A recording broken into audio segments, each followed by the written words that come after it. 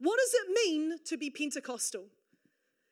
Does it mean that we have a bunch of practices? We do 4-hour services. We do extended worship. We have emotional preaching or emotional worship. Does it mean that we have a one-man ministry band who's up the front laying hands on everyone and being slain in the Spirit? Are those practices what it means to be Pentecostal? Or are they just things that are giving expression to some Pentecostal principles? See, today I'm not interested in discussing practices because I will only be loyal to a practice as long as it gives life and expression to a principle. I'm far more interested in looking at what the Bible has to say about what it means to be a Pentecostal people. And to do that, friends, we don't just go back to Acts 2, we go all the way back to Exodus 19. Because the thing that you need to understand is Acts 2 is actually not the first time that Pentecost is mentioned in the Bible. In fact, Pentecost was an Old Testament festival which commemorated the giving of the law to the Israelite nation at Mount Sinai. Notice that Pentecost always happens 50 days after Passover. Passover in Egypt, where the angel of death passed over the children of Israel when they painted the blood of the lamb on the doorposts. 50 days after that, they are at Mount Sinai being given the law that celebrates the birth of the nation. You need to understand that Passover and Pentecost are always tied together. Passover, where Jesus gave his life, the Passover lamb himself who gave his life for the freedom of all of us. 50 days after that, the disciples are in the upper room. The Holy Spirit comes. What does that represent? The birth of the church. God is deliberately mirroring these accounts. And so if you want to understand what it means to be a Pentecostal people, what the principles of Pentecostalism are, you're best to look not just at Acts 2, you got to go all the way back to Exodus 19 as well. And today in this message, that's what I'm going to do. I'm going to parallel these two accounts so that we can see what does it truly mean to be a Pentecostal people. Let me read it out. Exodus 19, verse 16 to 18. On the morning of the third day, there was thunder, lightning, with a thick cloud over the mountain and a very loud trumpet blast. Everyone in the camp trembled. Then Moses led the people out of the camp to meet with God, and they stood at the foot of the mountain. Mount Sinai was covered with smoke because the Lord descended on it in fire. The smoke billowed up from it like smoke from a furnace, and the whole mountain trembled violently. Oof. As we look at these two passages, we can get some ideas of what it means to be a Pentecostal people. Firstly, the first principle of what it means to be a Pentecostal people is that a Pentecostal people are a listening people. If you look at both of those accounts, God manifests himself in a sound before a sight. At Mount Sinai, there is a sound like a loud trumpet blast. In Acts chapter 2 in the upper room, it says that there is a sound like the rushing of a wind. You need to understand today that sometimes God announces his presence. Ooh, he announces his presence before he shows it. Behold, I am doing a new thing. It springs forth now. Do you not perceive it? I'm making a way in the wilderness. Come on, somebody. Waters in a wasteland. Sometimes God announces his presence the way you hear an earthquake before you see it. The way the disciples heard the call of God, heard the call of Jesus across the waters before they saw him beckon him. The way a loud trumpet blast will announce his coming before he comes again on the clouds with fire. Sometimes God announces his presence before you see it. And so foundational for what it means to be a Pentecostal people is to be a listening people. Oh, are you listening for the sound of a new song? Are you listening for the sound of revival? Are you listening for the next word of God? Are you listening for the next invitation of God? Are you listening for the next proclamation of God? Because you better believe today that a Pentecostal people are fundamentally a listening people. We hear first, then step second. We are fundamentally a listening people. Firstly, we're listening people. Secondly, today, we are an immersed people. A Pentecostal people is an immersed people. See, Pentecostal people are a people who are absolutely immersed, baptized in the Spirit of God. That's what it means to be baptized. It means to be immersed in the Holy Spirit. And in Matthew 3:11, John the Baptist said this. He said, I baptize you with water for repentance, but after me comes one who is more powerful than I, whose sandals I'm not worthy to carry. He will baptize you with the Holy Spirit and fire. You need to understand that John the Baptist actually in this passage is being somewhat redundant, because fire was already a well-established metaphor for the Holy Spirit in the Old Testament. So essentially, John the Baptist is saying, after me comes one who is going to baptize you with the Holy Spirit and the Holy Spirit. I want a double portion of the Holy Spirit. Isn't it awesome, though, that when the Holy Spirit does come in the upper room, it comes in tongues of fire? Did you notice that when He comes on the top of Mount Sinai, it says that fire immersed the top of Mount Sinai? In the upper room, it says that tongues of flame come to rest on each of those disciples. And you need to understand that word rest in the English, slightly misleading. Actually, what it really means, we see cartoon flames, coming and sitting on the shoulders of all the disciples because we've been in too much children's church, But actually that word rest means more to immerse. And actually the picture is that fire immersed the disciples in the same way fire immersed the top of Mount Sinai. You need to understand that as a Pentecostal people, we simply must be a people who are immersed in the Holy Spirit and functioning in the gifts that the Holy Spirit gives. Notice that after they are immersed in the Holy Spirit, what does it say? It says they speak in new tongues. And this was the new sign that was associated with the coming of the Holy Spirit at Pentecost in the upper room. In this account, it's natural tongues. Elsewhere in the New Testament, you will see that this includes tongues that have a heavenly language. But you need to understand that when you are immersed in the Holy Spirit, it will be fruited in gifts. Gifts of wisdom, gifts of prophecy, gifts of healing, gifts of discernment, gifts of tongues, gift of the discerning of tongues. When you are immersed in the Holy Spirit, it will be evidenced, fruited by the gifts of the Spirit. Listen, I don't want to come on too strong, but this is the word of God. I am unashamedly after the movement of the gifts of the Holy Spirit in our churches, because that's what it means to be a people who are immersed. We are saturated in the Holy Spirit and we move in the gifts that He gives, full stop, the end. We are after the moving of miracles. That's in our DNA. It's who we are. But more than that, when it says to be immersed in fire, I want to flip that on the other side and preach the other side of the coin that doesn't get preached as much. Because the reality is, when we talk about gifts, we're talking about things that actually seems quite attractive. I'd love for gifts to break out, healing to break out. But that choice of fire is quite important, because remember I said earlier that fire had a rich symbolism in the Old Testament.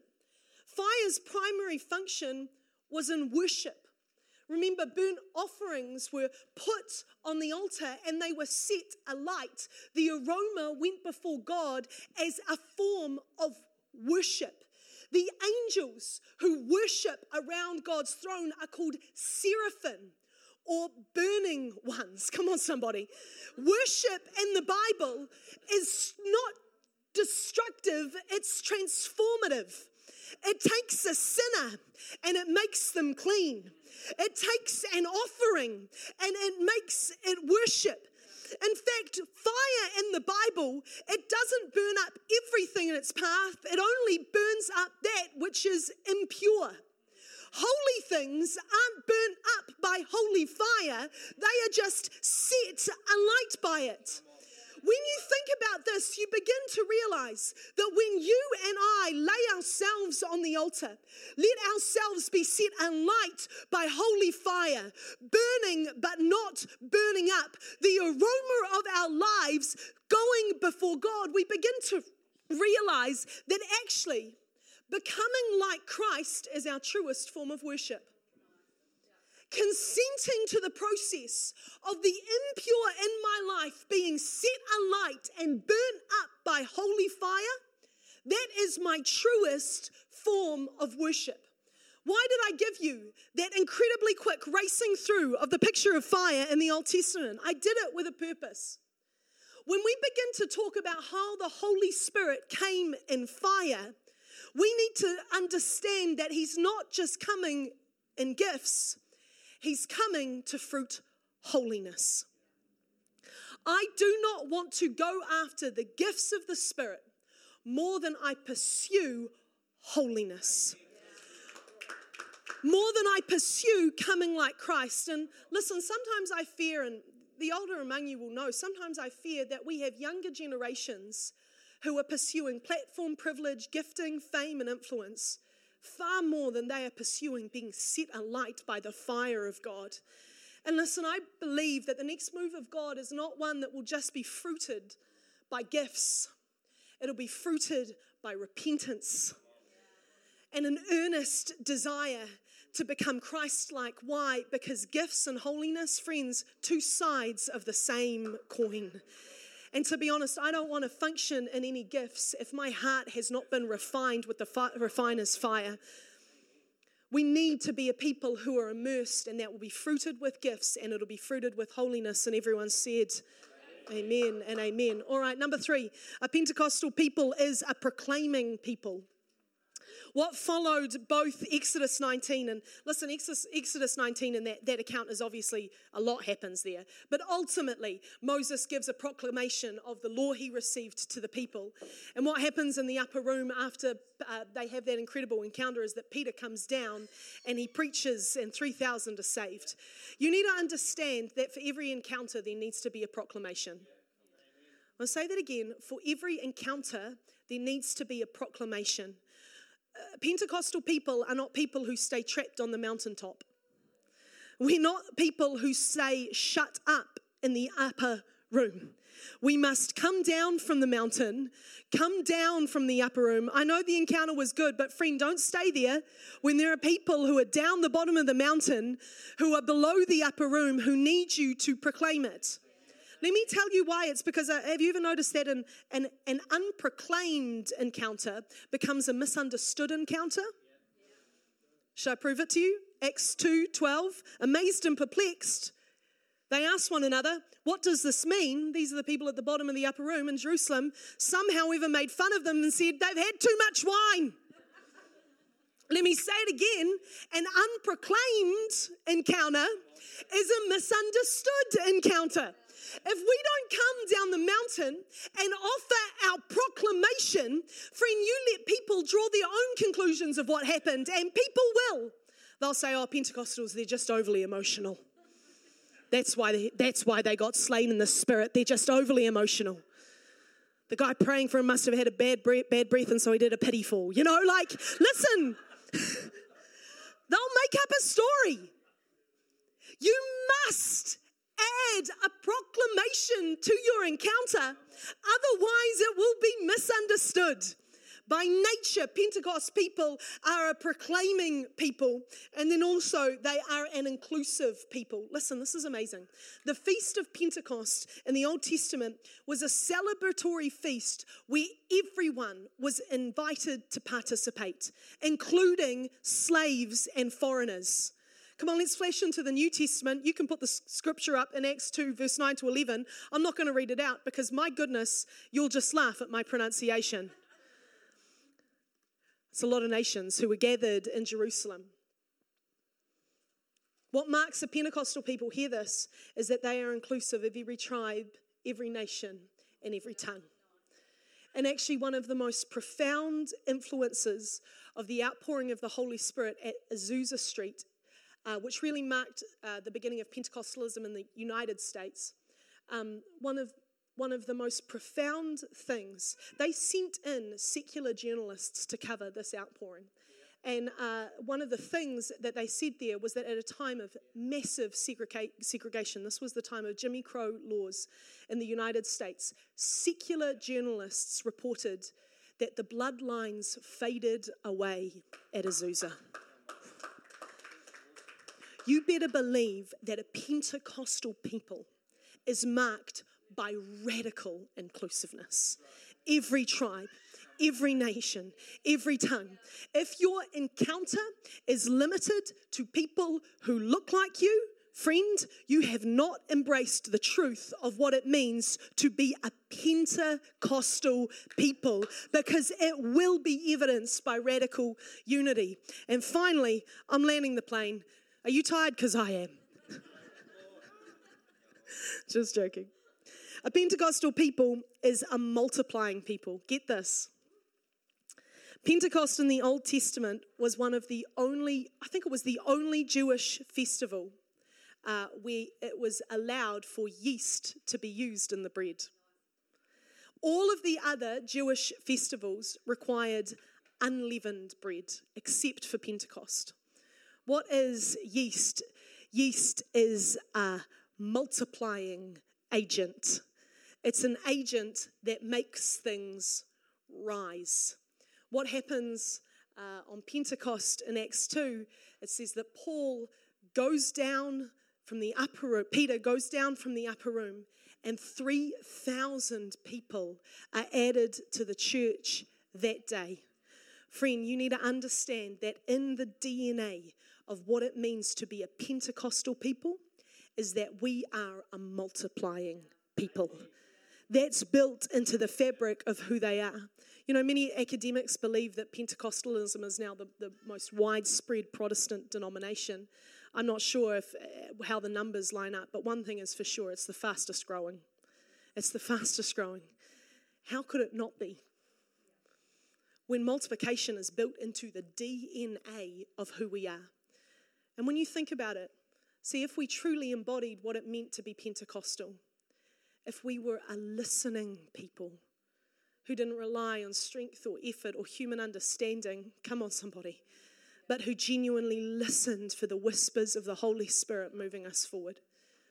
If we could be an immersed people who were functioning in all of the gifts, but not only that, honestly pursuing holiness, a desire to be in the world, but not of the world. If we genuinely embraced what it meant to be distinct from, because we needed to point to a distinctive God, if we genuinely embraced what it meant to be immersed, if we genuinely took the bold step to be a proclaiming people who don't just have the encounter in rooms, but who go through the doors of the church unafraid to boldly proclaim that which we have experienced, if we were radically inclusive, if we didn't turn another eye at anyone who walked into our church, if we knew what it was to truly embrace both diversity and unity, because friend, you got to understand there is no true unity without diversity. There's only uniformity. If we truly understood what it meant to be an inclusive people, how could we not?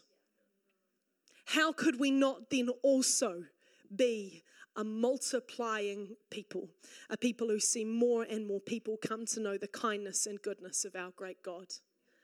I pray that we go back to our roots.